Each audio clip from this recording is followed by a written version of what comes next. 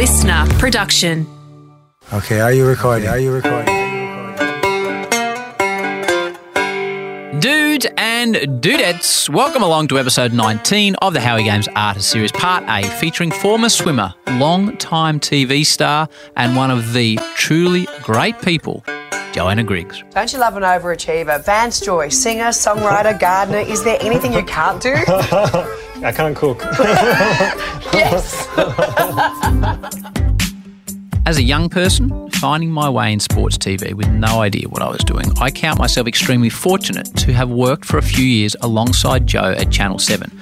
Partly through observation, partly through her taking the time to explain things to me, Griggsy showed me some really important requirements for success in the TV caper, in any caper really, let's be honest. Hard work, preparation and remaining calm when things go wrong, which in our line of work happens frequently. But more than that, it was the way Jo treats people with warmth, grace and a real interest in them that had the greatest impact on me. Jo Griggs makes people feel good, which is a rare and valuable skill. She also says it how it is. She always has, always stands up for what she believes in, and will also stand up for those that may not have the same influence as she does. Bless her. From swimming and chronic fatigue to breaking down barriers in TV, getting knocked down hard, really hard, and rising and rising and rising again, Jo's is a story that I love, and I'm sure you will also. Enjoy the wonderful story of Johanna Lee Griggs, AM, as strong and as principled as they come. Well, this makes me smile to welcome this lady to the Howie Games Artist Series because she is a star. She was a swimmer, which a lot of people don't realise. She is a TV star now and a lady I've been involved with for a long time in a work sense. We haven't worked together for a long time, but when we did, we were both much younger. Welcome to the Howie Games Artist Series, Johanna Griggs. I can't actually look at you because it'll make me laugh. Thank you very much, Howie. It is all good memories, I have to say. All good memories. Very good memories. I need to, right at the start, 160 plus episodes. I'm going to say it before you do. I've had two major stuff-ups on this show. One was Mike Hazeman, former Australian cricketer, in St Lucia in the West Indies. 5th episode recorded, lost the file, never went to air. Oh, no. That's my first major stuff-up. My second major stuff-up was organising to do this with you 2.5 years ago, you changing your ridiculously busy schedule and me getting the week wrong and getting a text from you saying, Howie, I'm downstairs, I'm ready to go. It's 6 o'clock of a night and I'm in Bowen Heads. And I was like, oh no, and I didn't know how to respond. So I am sorry from the depths of my heart, Johanna Griggs. I have to promise you, I have never thought about that again. Really? After I got the apology, it's like, yep, good, we'll make another time. I feel so bad about that. Hey, it is great to see you. If I'm not watching you doing the Better Homes and Gardens style of show, I'm watching you hosting live sport. Yeah. It's like you've got the travel component, you've got the live sport, like get stuffed. Yeah, and Better Homes is all positive. So just every week is different. I'm constantly got a suitcase packed, and you're going off meeting great people, meeting people who've come up with fantastic ideas and innovation. So it's just a joyous show to work on. And I think everyone who comes onto the show, whether they're working on camera or behind the scenes, takes them about 5 minutes, and they realise they've actually walked into something pretty extraordinary. It's why it's its 30th season, so it's probably the longest running lifestyle show in the world now. How long have you been doing it? 19 years. Next year will be 20 years. 30 years since I stopped swimming next March. We will get to your swimming. I didn't know so much about your swimming. It's interesting what you say. Because it wasn't that great. Well, it was. On evidence by the statistics I'm going to bring to the table, Johanna Griggs. I love you. Such a positive show. I was thinking about this in another context yesterday when I was having a conversation with someone. This is me, not you. Yeah. I think in sports media and media in general, we need to look more at the positive story. Yeah. I don't know what drives the negativity, and we in the media will say, well, that's what people want to read. The stats show it. Do you think we're too negative? Oh, 100%. I mean, the reason I actually started in sport and loved sport and even, when I came back to Seven the second time and they wanted to make their money in prime time and at that stage, I'd hosted the Australian Open for many, many years, and so they only really got 2 weeks out of me, and there were lots of discussions about how they could keep me in prime time with sport. the reason I wanted to do sport is generally the thing that keeps people going in the toughest of time. You look at the depression, it's sport that gets them back. It's COVID. It's the positive. Look at COVID. Look at the way that we all, everybody embraced it. Even people who didn't necessarily love sport got caught up in the stories and the people. There's always a positive story in sport. And even where athletes go off the rails or where things don't go well, there's always stories of redemption. And they're the ones that inspire you.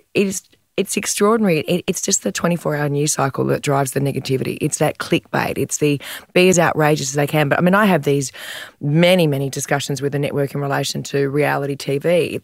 It's a self-prophecy that they say that people only want the negative stuff. I don't believe that. And I think every now and then a show comes along that proves them wrong.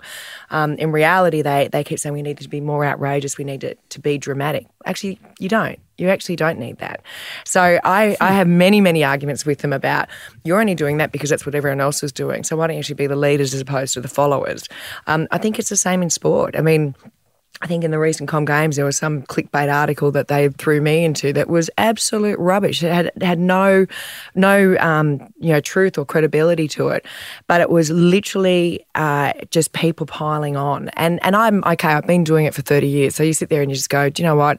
I know you haven't actually heard the original interview because it's actually a really positive interview, but it just doesn't, they don't want to tell the positive story. How do you take it when that negativity comes your way? Oh, look, water off a duck's back for me. It's been so long. But it worries me when there's people starting out because, even, again, I go back to that other part of my life when I do reality TV, everyone says they sign up for it. They don't sign up to have people pile on. And if you see the after effects of what it actually does to people and their lives and their families' lives and their friends' lives, it can actually have a really many serious consequences, whether it be through, anxiety or whether it be through fear or whether it be through, complete misunderstanding of how trials work. I've had parents bawling their eyes out because they're convinced that people are going to go out and be spat on in the street.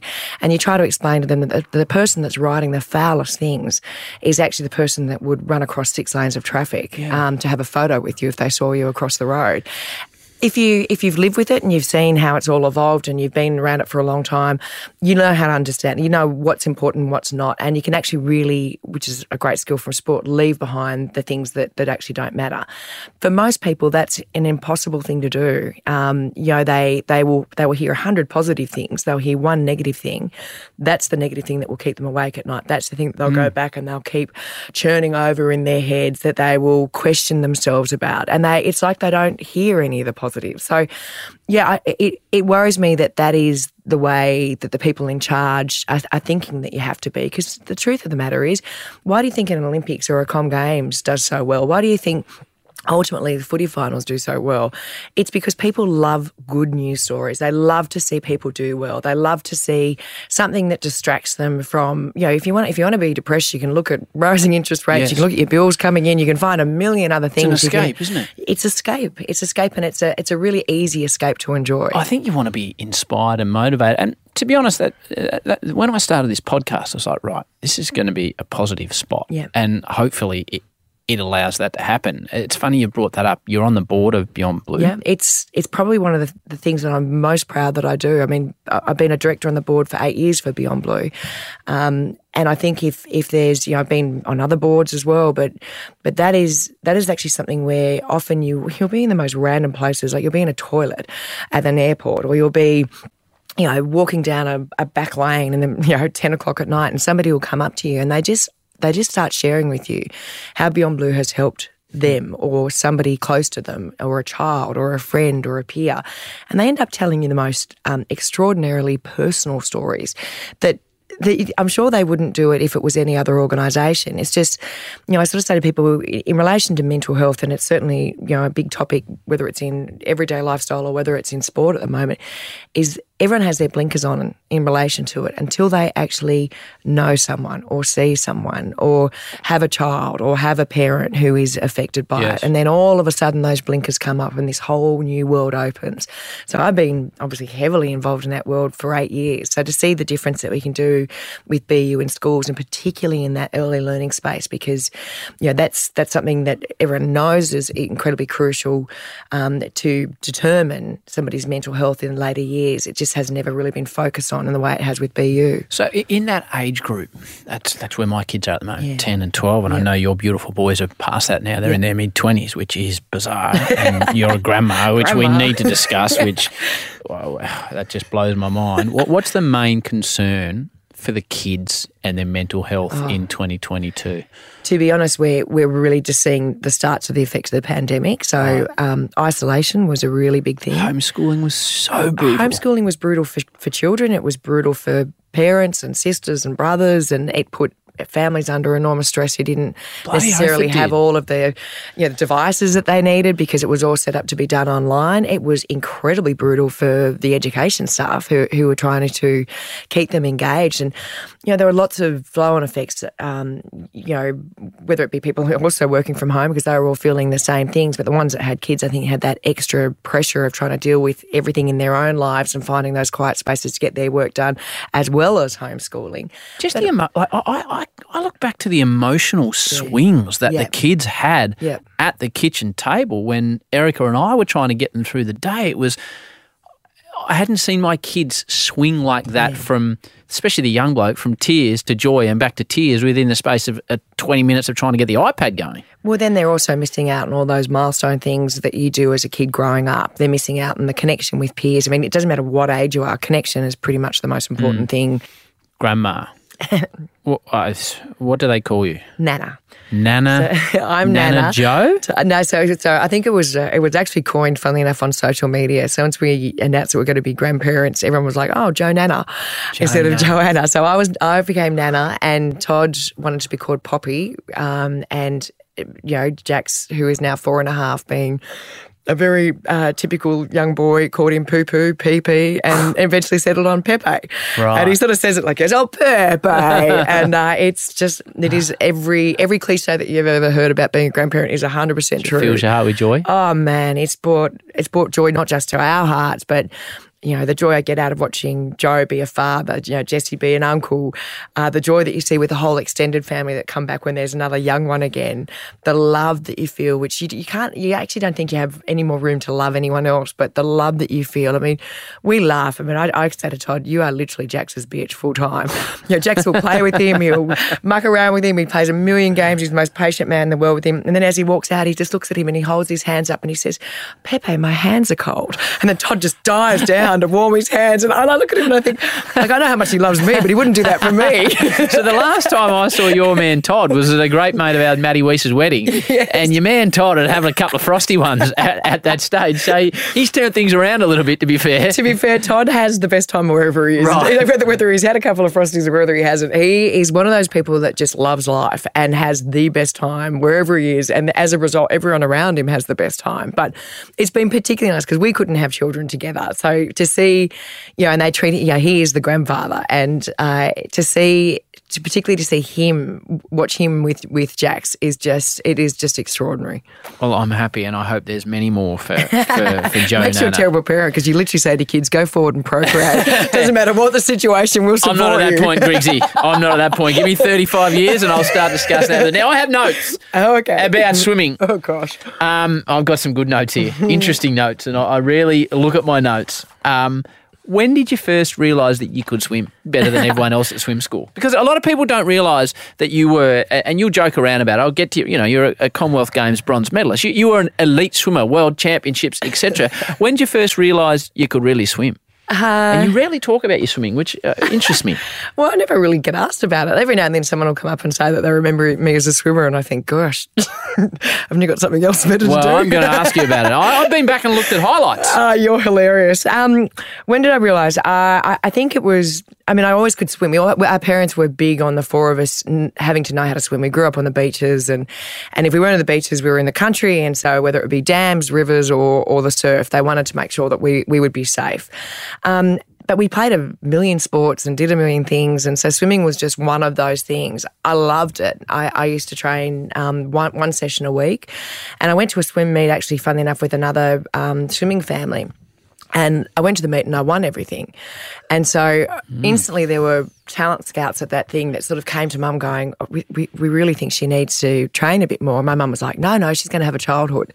So it was this long battle for a while between the coaches who were pushing for me to do more and my mum who was going, no, I've got 4 kids and I've got to make sure I can fit all their millions of sports in. And so I think when I turned 14, I was allowed to go from 1 session to 3 sessions a week. And you wanted to do that? I was desperate to. I loved it. I mean, I loved everything. I'm still so hyperactive. Yes. And nothing has ever been any different. I was hyperactive as a kid, as were all of us, to be perfectly honest, which I'm sure is Mum's theory of just exhaust them till they've got nothing left.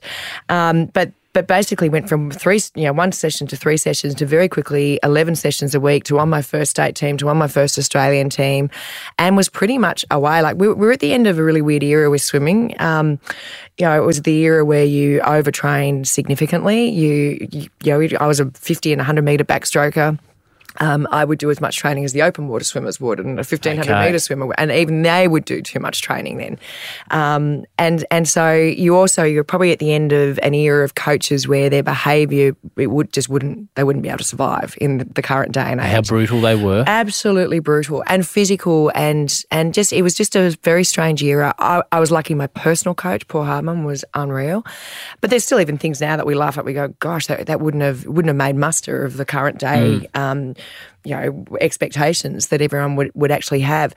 But because I went from nothing to so much, loved every second of it, travelled the world non-stop. I mean, at what age? Like 15? So from 15 I was overseas. So by 17 I'd gone around the world about 17 times because that was the other part back then was now everyone comes to Australia. They come to Australia because we have the most, with America, we're the 2 greatest swimming countries in the world. We have athletes that come out. We have coaches that come out constantly. Back then, if we weren't over there in Europe or in America or at all the meets overseas, they basically didn't feel like we'd proven ourselves.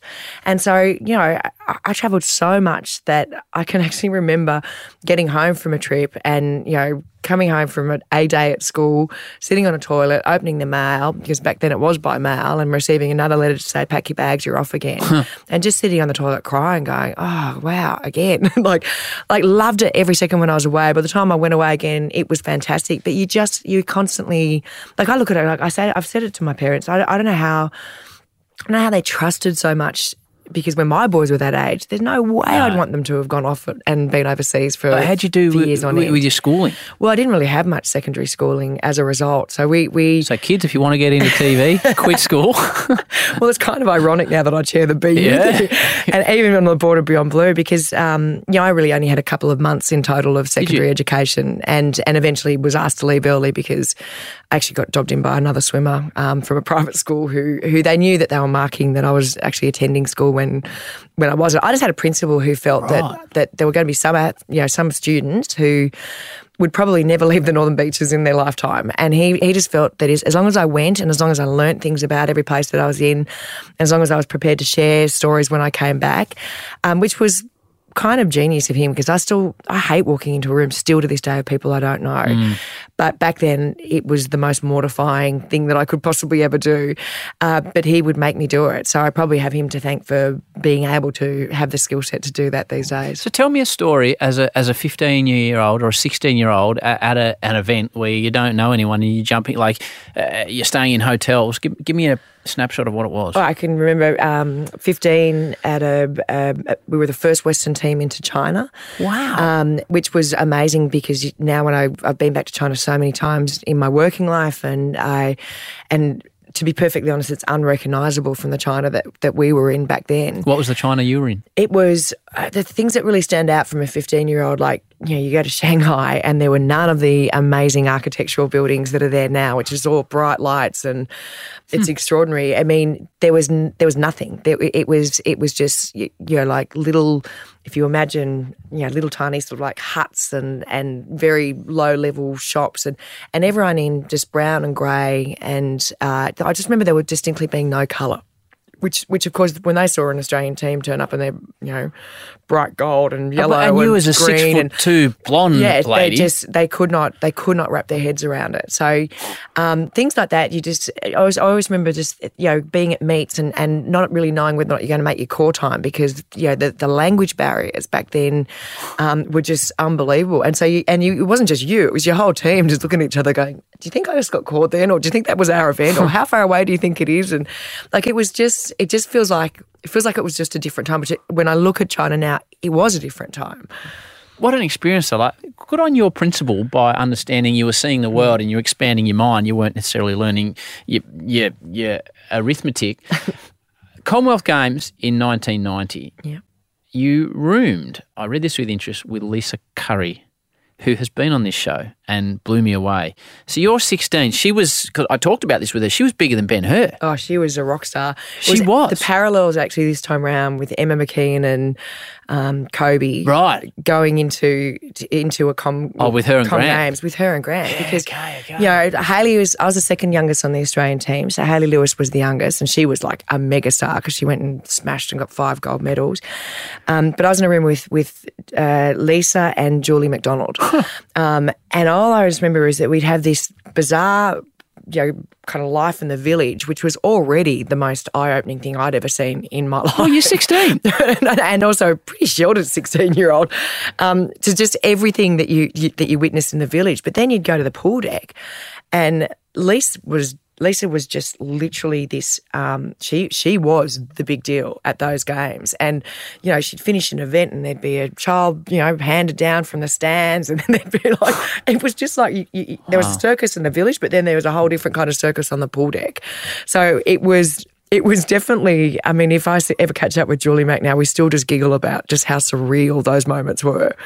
Bronze medal in the 100 backstroke behind Nicole Livingston, who we both know now very well and is doing an amazing job with AFLW and is still, for mine, the best swimming commentator there is. I watched the race. I found some highlights of it. Livingston is starting to come quickly now. Johanna Griggs is going fantastically well. It's Simsek in front. Livingston going after her. Simsek's in front. Livingston's getting her. Livingston's coming home the winner. Livingston. Yeah. You look so young, as did Nick Liv, to be fair. Yeah. And you'll try and gloss over this, but Griggsy, you're a Commonwealth Games bronze medalist. Like that's elite. That's elite performance. Look, it's great. It was fantastic, and it was unexpected because I'd taken, I think, like close to 2 seconds off from my best time ever to make the final. I then took another 1.5 seconds off to get the bronze medal. So you performed on the big stage as well. Yeah, so it was, and I just remember it was super exciting. Family all over there, absolutely amazing experience. I medalled at world champs. So I've ended up with being number 1 a couple of times in the world. So I look at all of it. The only thing that feels weird for me is it just feels so long ago. And it was great. Like, I'm not one of those people that looks back with angst and goes, oh my gosh, swimming, it was a horrible time. It wasn't. It was an absolute blast. Was I the best person on the team? Absolutely not. We swam with the original era of superstars of probably the modern day era. Like, in all honesty, your Susie O'Neills, your Hayley Lewises, we had Glenn Houseman, and then you had Kieran, and then you had Grant come through. Like, it was absolutely amazing, the talented people that you swam with. So you just felt like you were just part of this amazing sport and amazing experiences. And they were absolutely incredible. It's interesting because when my boys were, I don't know what year they were in, probably year 7 or 8, one of them came home and said, they were talking about you at school today, Mum. And in my head I was like, yawn. Which direction is this going to go in? This will be interesting. And I said, what about? He said, they were saying that you're a swimmer. He said, were you a swimmer? And I laughed. I said to him, well, what do you think a swim, what makes a swimmer? Do you want to know if I was he said, are you a swimmer or a swimmer's swimmer? And I said, well, what do you think makes up either of those? He said, I actually don't know. I said, well, let me just tell you, I just run through some things that I did. Broke 30 seconds for the first time and, was number 1 in the world 4 different times, silver at Worlds. He goes, oh, that's embarrassing. He said, because there's this whole discussion about it. And he said, and I stood up and said, look, I'm really sorry. You've got the wrong person. I know my mum, and I've never seen her in a pool. So but that's obviously you've kept it that low key from them. Because your kids don't care what you do. They don't care if I'm on TV. They loved going to the Australian Open for 17 years and all the rest of it. But to be perfectly honest, they don't measure you by that. They measure you by when you close the door, what kind of parent you are, and now what kind of friend you are, because it does shift to the point where you're always a parent, but you're actually their mate. So where are the medals? I've kept my sport medal, my bronze medal, and my silver medal, and I think silver medal World Championships. Yeah, but I think they're in like a drawer and a bedside table, and that's it. But I don't have anything else. No other memorabilia. Like my husband was a little bit mortified years ago when we were clearing, because we move all the time because we have a construction company, and I just couldn't be bothered. We had boxes and boxes of trophies and medallions and all the rest of it, and I just said to him, look, the time's come. If we haven't opened it, it's the same rule for anything we have in our life. If we haven't opened it in 5 years, out it goes. Out it goes. So for people that are listening to this saying, wow, I didn't know Joe Griggs did that in the pool. If her sons didn't know, it's fair enough that you didn't know either. Back to Griggsy in a moment. Next up on the Artist Series, an incredible man, former Zimbabwean international cricketer and now singer with the voice of an angel, Henry Olonga. Henry is a man who has always stood up for what he believed in, which, at one point, put his life at risk. There's not enough time in a short podcast like this to cover all the consequences, but long story short, we settled on wearing black armbands as mourning the death of democracy and actually writing a statement as well. And we did this protest. Which went worldwide, Henry. People need to understand it's a World Cup, it's a big stage. This wasn't a small thing that was reported. This was a worldwide point of discussion, which highlighted what was happening in your country, which was the whole reason for doing it, I presume. Absolutely, yes. So we were told to recant and retract the statement. We said no. Who's telling you that? The Zimbabwe the cricket board. The cricket board, okay. Yes. Yep.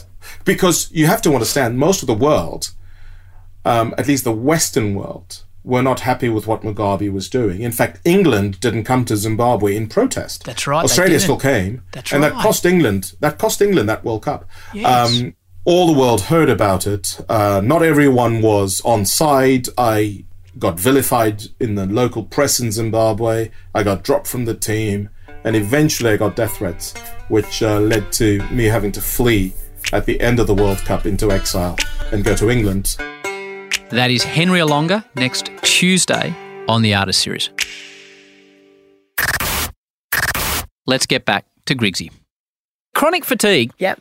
Spoke to Lane Beachley early days on this podcast. It was in the first 35 episodes, and it rings in my mind because she said I spoke to Johanna Griggs a lot about it, and she said that you really helped her through it. What was it? Because it seems to be so many different things to so many different people, chronic fatigue. What was it to you, and what did it do to your swimming? Well, I'd had glandular fever twice, which anyone who knows anyone with CFS these days knows that's often a precursor.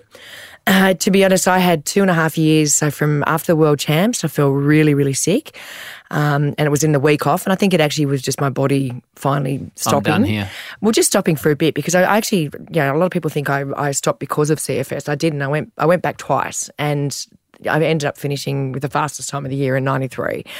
But to get to that point at 19, so 17 is when I fell sick, to 19 when I retired.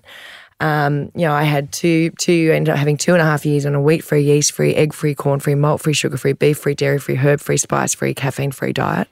Wow, what did you have? Well, yes, there's actually quite a lot you can still eat, but even combinations of what you could eat, you had to be very careful, so you couldn't have anything that was too acidic. Gee, so I basically went from 6 to 10 hours of training a day to almost the same amount of time just getting treatments, and we tried absolutely everything. We were involved in a couple of universities that were doing, because back then CFS wasn't a known entity. So was it you're a slacker?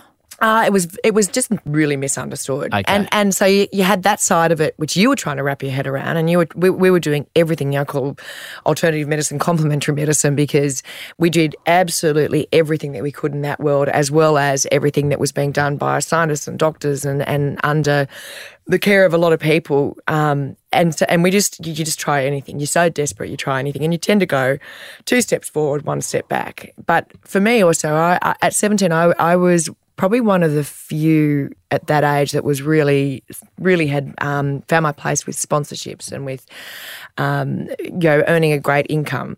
What I really learnt back then, which I think has probably held me in good stead for everything that I've gone on to do, and certainly the stuff with Beyond Blue, is when people don't understand what it is that they're faced with, they just want to avoid it.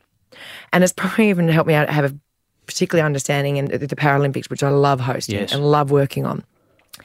And you'll talk to a lot of those athletes and they will say the same thing, that people don't understand their condition, or if they see them in a chair, they think that they have something wrong with them intellectually. So I didn't have it probably to the, obviously as constant as they did, but I certainly had a very clear and very quick understanding that for a lot of people it was just in the too hard basket. So within 3 months I'd lost all my sponsors.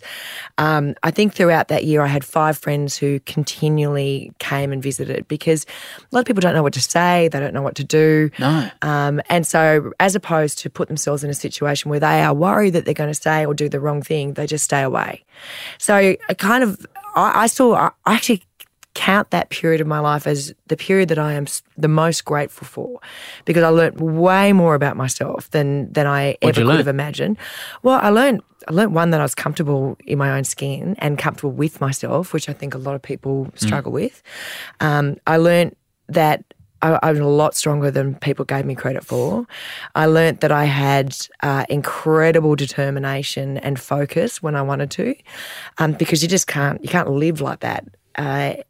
Because the sole focus was to get back to feeling normal and feeling good again, and I learnt that I learnt that I was okay with whatever happened. Which I don't know, it's this weird thing. It gives you an uncanny peace, and I guess I learnt my self-worth and self-value, and I reckon I look at a lot of athletes even to this day that struggle in that period after they finish a sport, and so much of their identity is tied up in sport that they really struggle in those years after. I think being sick at that point in my life and the two and a half years that I had, I learnt that I didn't define myself by being a swimmer. I learnt that wasn't what was important to me. And it sounds so cliche, but I learnt that the things that were important to me with my health were the relationships that I had with the people who were really important to me. Whether or not I could absolutely look myself in the mirror each night and know that I had done everything within my power that day to be able to put my head in the pillow and go, yep, even if it didn't exactly go to plan, you did your best.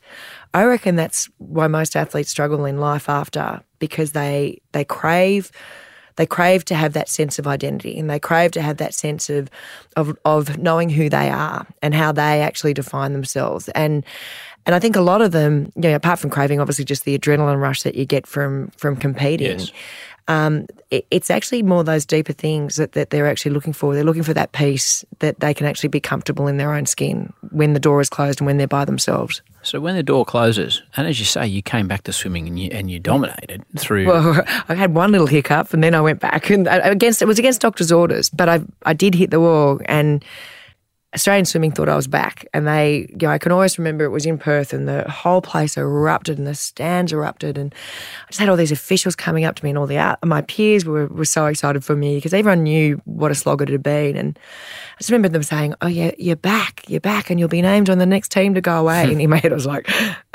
"No, mate, I'm done." So were you just having to sleep?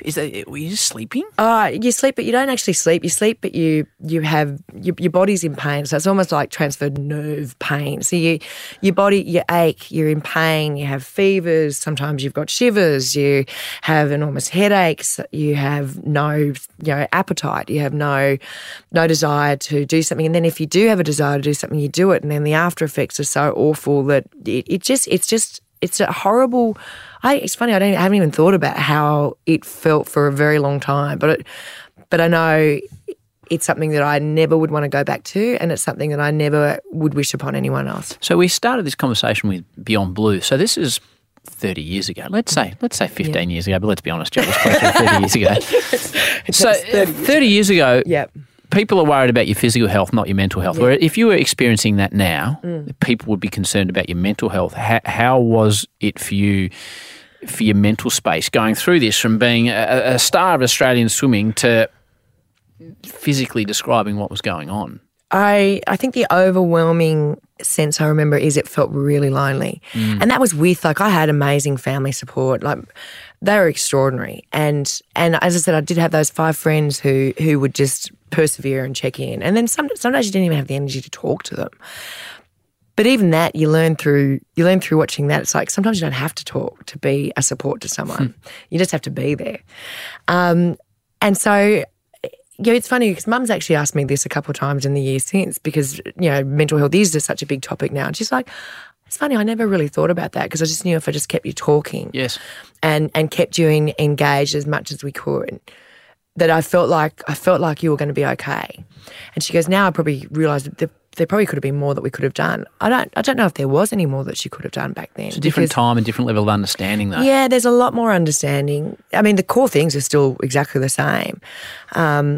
But, you know, even through that, like, I was able to help so many people. I mean, these days I still get asked about CFS, and, like, the advances that have been made and the knowledge that's been made and the understanding of what works for one that doesn't work for another, it's so far removed from when I started. So I'm hesitant to give them all of the different treatments that I did because, you know, for example, my Chinese doctor's passed away, my therapist has passed away, my nutritionist has passed away. So you kind of go, look, I can't actually give you the exact things. I can give you the rough parameters of what we did, but either way, you've got to go on your own journey and do it.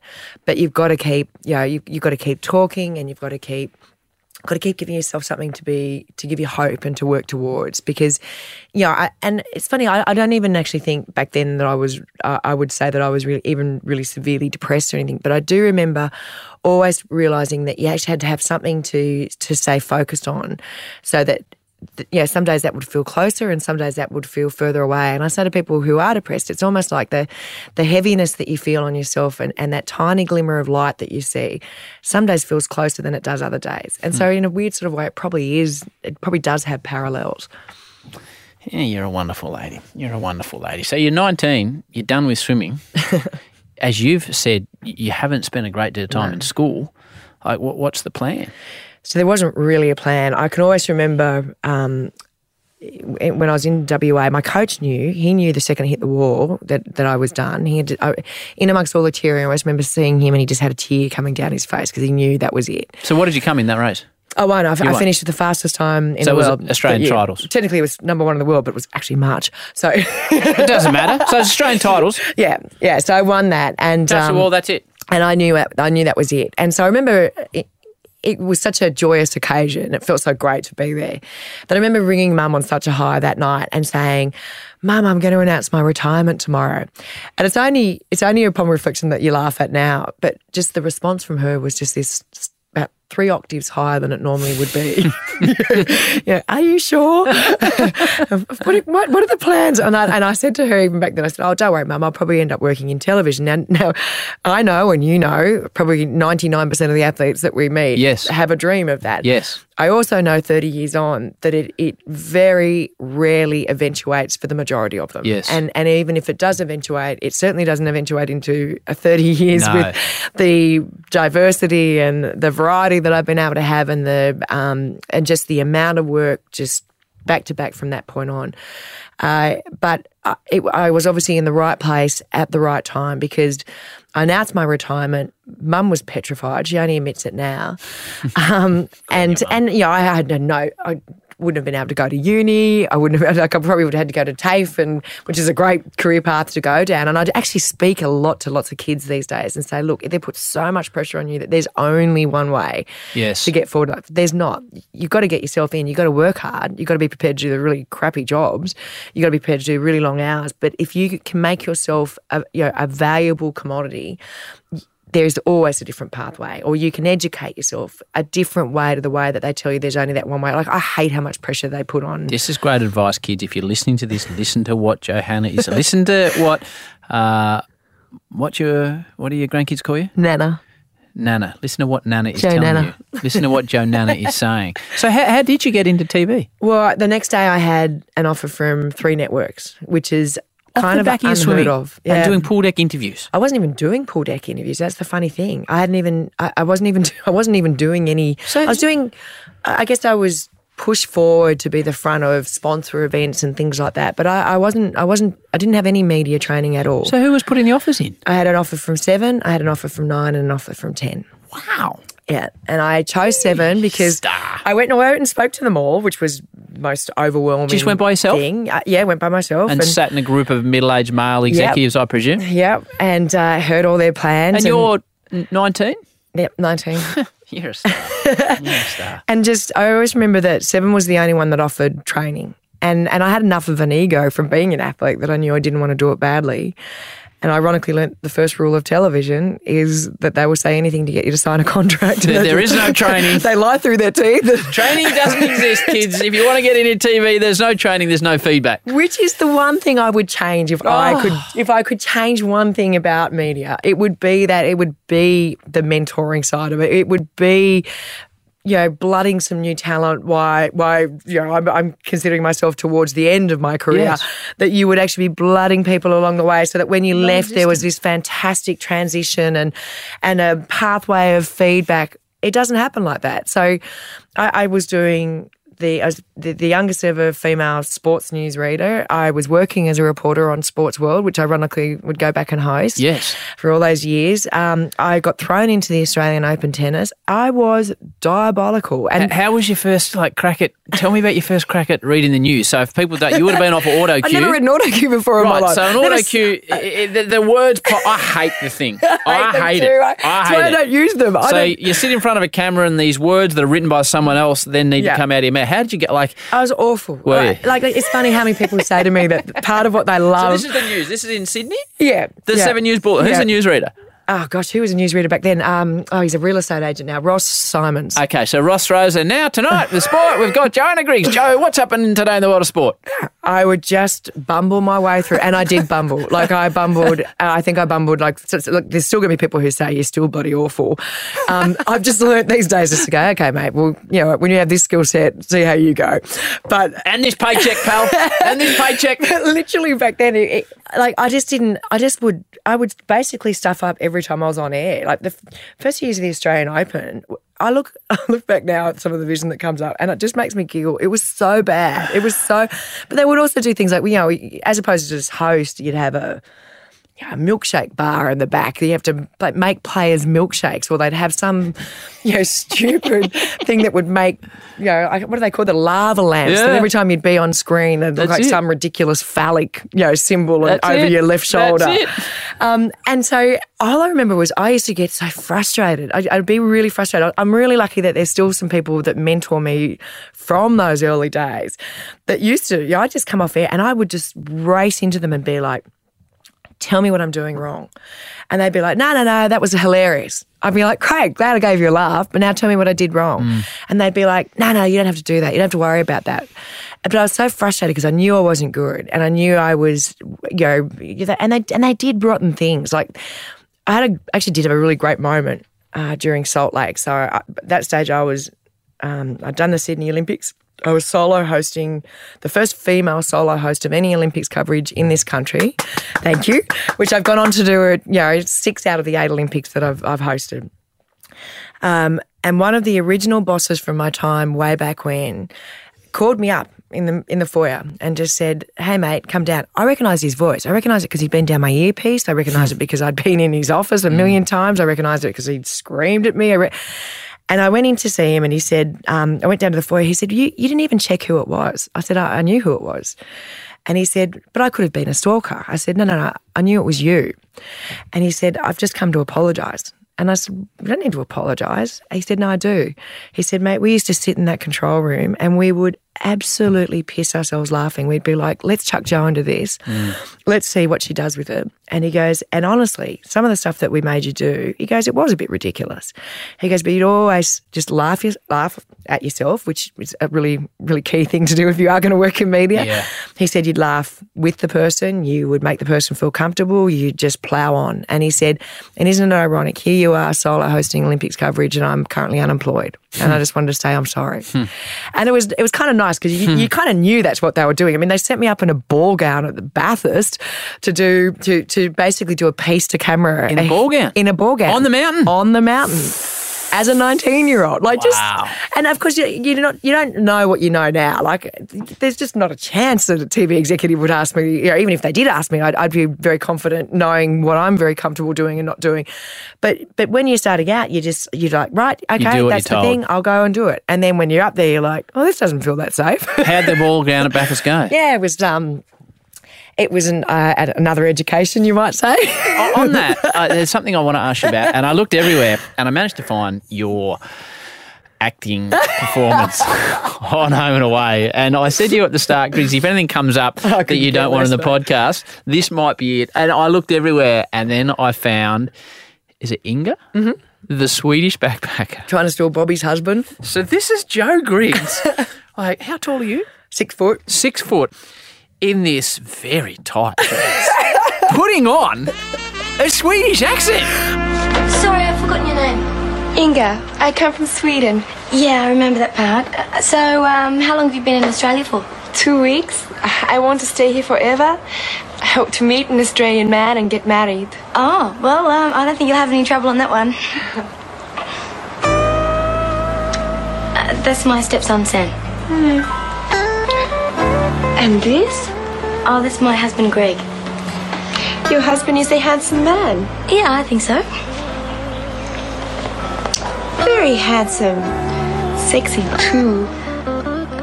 I'd say Swedish bogan accent. It was still Swedish. It's very slightly Swedish. So is this pre-Channel 7? That's way pre-Channel 7. Right. So that was when I was swimming, and it was even when I think it might have even been just before I got sick. Dandy. So I was modelling because I was away from the pool for so long. So I was doing some modelling, and that was just a thing. You looked unbelievable.